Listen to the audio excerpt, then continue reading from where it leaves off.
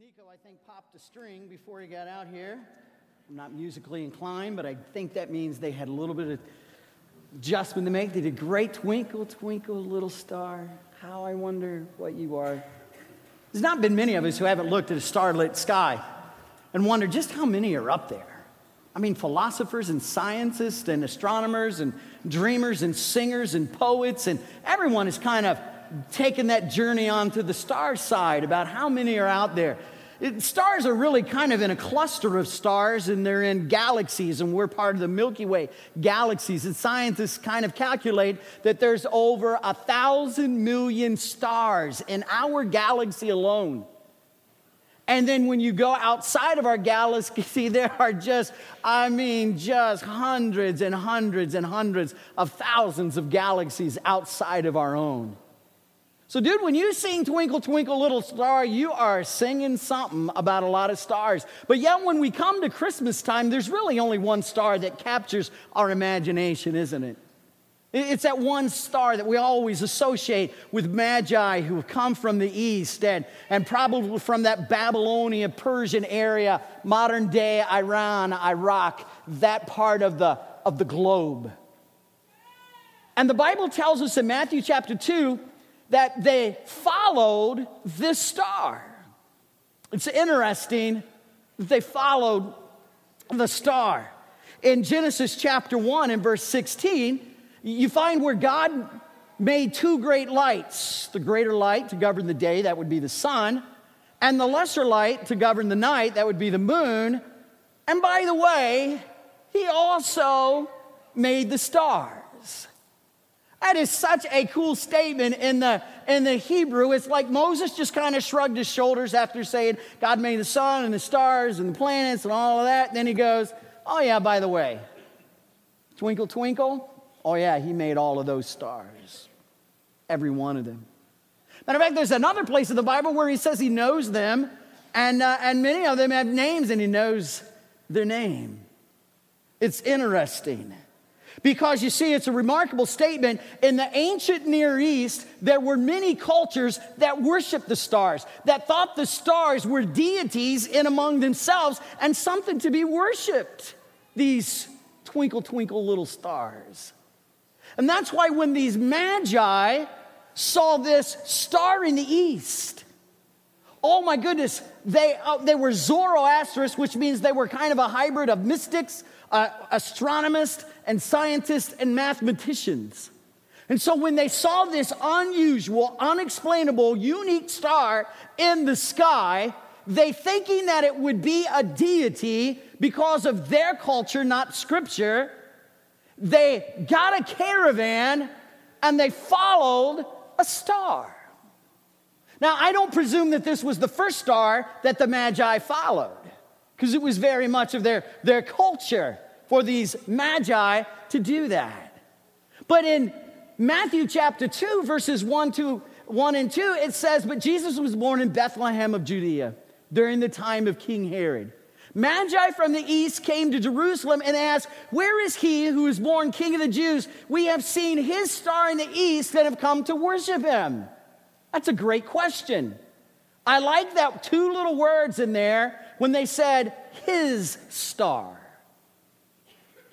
Well, you can sing Twinkle, Twinkle, but they're talking about his star. One star differentiated from all other stars in the sky in our own Milky Way galaxy and others far beyond, and it was his star. And they even nailed it right. They said, where is he who's born King of the Jews? You come to Herod's palace, who is the governor appointed by Rome, who was the world empire at that time, to keep peace in the neighborhood, in the hood, so to speak. And these guys who were very wealthy, I mean, this is royalty, this is regality, who comes to your palace, to your very throne room and said, okay, where is this king who's been born King of the Jews? It'd rock your world. Matter of fact, the next verse says that Herod was troubled and all of Jerusalem with him. The Magi were from that Babylonian region, and their faith system led them to follow over a 1,000-mile trek. We don't know how long it took. And they followed it night after night after night. I don't know how you follow a star. I struggle with GPS on my cell phone, man, I'm telling you. I don't know how you do that. But they followed a star over 1,000 miles. If you calculate so many miles a day, 13 to 15 miles a day, I'm telling you, this was a hike, and they traveled mostly at night. And the star's purpose was to shine on Jesus Christ, that newborn King of the world. But he was more than just the King of the Jews. He was the Savior of the world. This light in the sky was to lead the Magi to the ultimate light of the world, Jesus Christ. For you see, it was this newborn king who was born in Bethlehem. The Magi were in Jerusalem. I hope you can see it on the map. Man, they were only 6 miles apart. The Magi traveled thousands of miles. They were the far off who came near. And Herod was only 6 miles away, and he was the guy that was near but so far off. And there's some of you here today. Man, you've been raised in church, and you're near to the truth, but you're so far away from the truth of Jesus Christ being the Savior of the world. And so here's Herod, unknowing that Jesus Christ was born in his providence just 6 miles away. But it was for the King Herods of the world. It was for the Mike Trimbles of the world. It was for the yous of the world that Jesus Christ came to be born, to shine light. Because the Bible says in John chapter 1, verses 3 and 4, it says, "In him was life, and that life was the light of men. The light shines in the darkness." See, Jesus Christ came just as the star lit the way for the Magi. Jesus Christ comes and he lights the way to ultimate truth.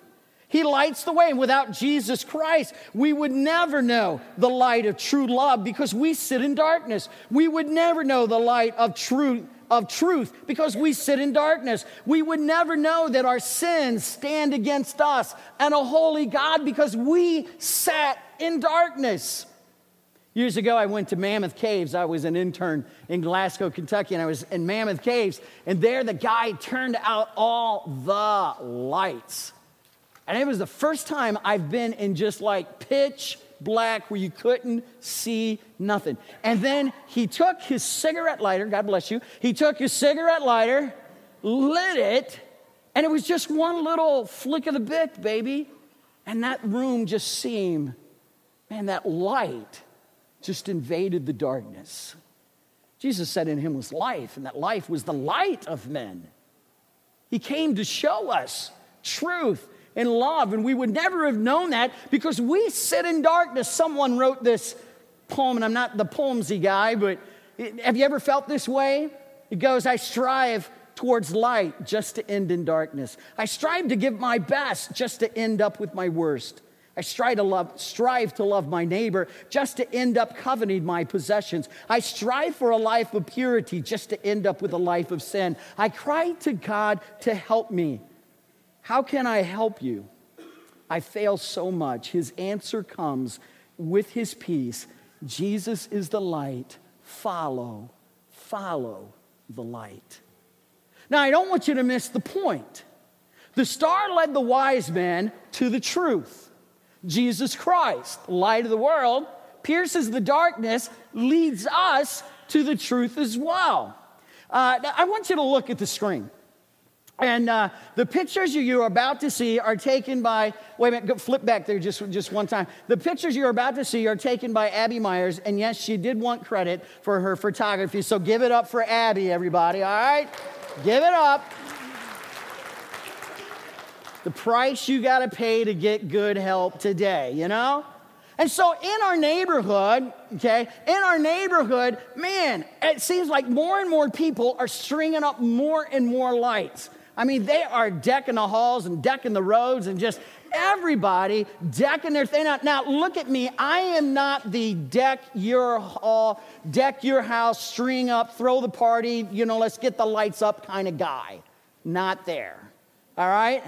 But I was noticing that my neighborhood's looking pretty good and my house is just kind of, So a couple of years ago, and that's my house, a couple of years ago, I bought that nativity set. It sat in the garage for a couple of years. Like I'm saying, I'm not the guy to throw the party. So I decided, because after Blake graduated and my wife was traveling home, I thought I would surprise my wife and have our house decorated for Christmas. I ran one extension cord, plugged in 3 lights, one for Mary, Joseph, and the baby Jesus, and I couldn't wait for nighttime. And when I did, this is what happened. Mary and Joseph didn't light up. Mary and Joseph didn't light up. Now, I know what you're thinking. Goofball, put lights in Mary and Joseph. I did. They didn't light up. That is the sum total of my mechanical ability right there. Then I got to thinking, if you only have one light to light up in your nativity set, if you only have one light that you're going to follow in this world, it better be Jesus Christ. And so I just left Mary and Joseph because, man, they caught the light that shines from Jesus Christ. And my challenge to you today, if you're going to have one light to follow, if you're going to have one truth to pursue, if you're going to give your life to one thing, it had better be the light of Jesus Christ. Matter of fact, would you bow your heads and would you close your eyes for just a second? Because there may be somebody here this morning that does not know Jesus Christ as Lord and Savior.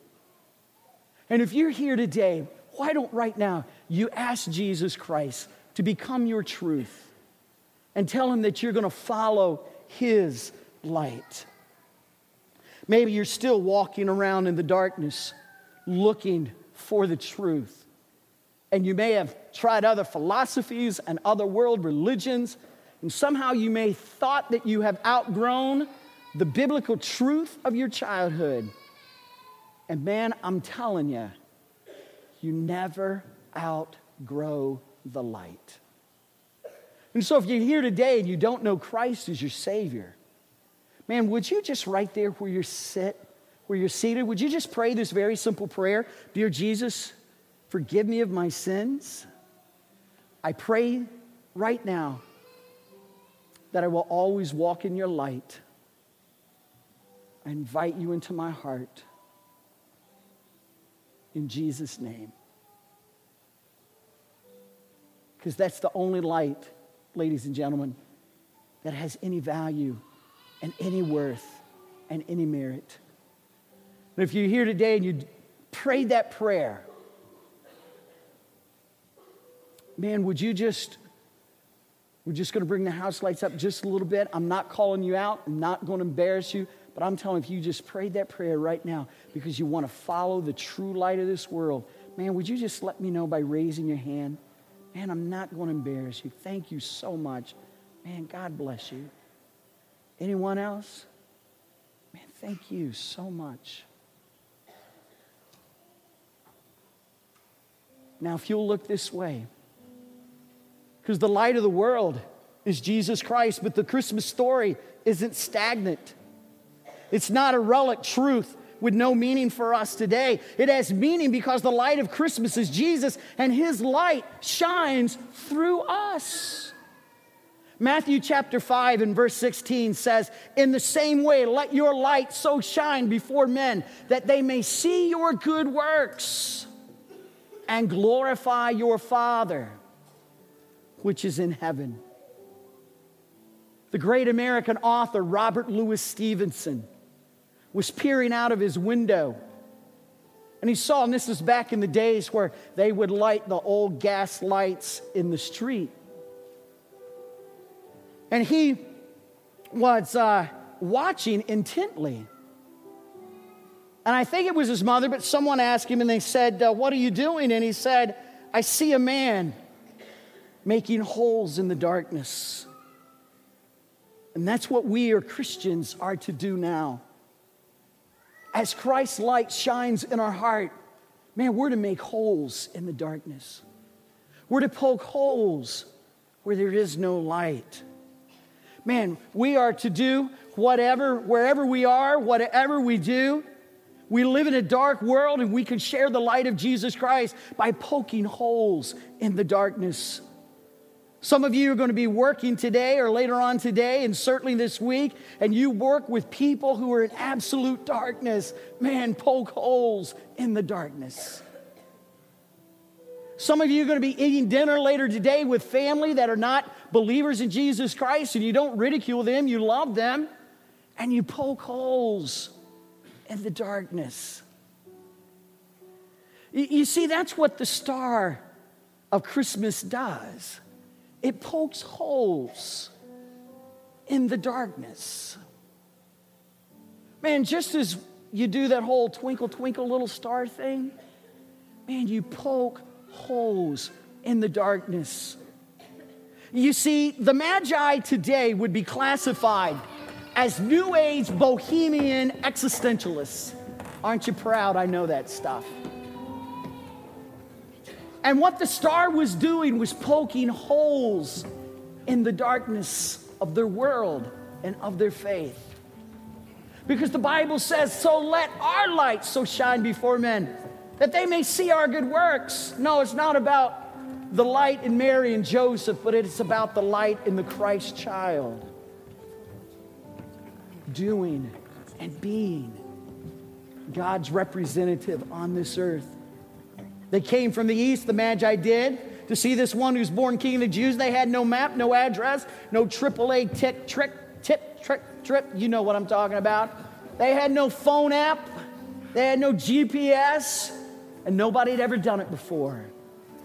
And yet they went to a strange land as strangers. So these wise men would have been hopelessly lost if it was not for one thing, one solitary thing that led them to the Christ child.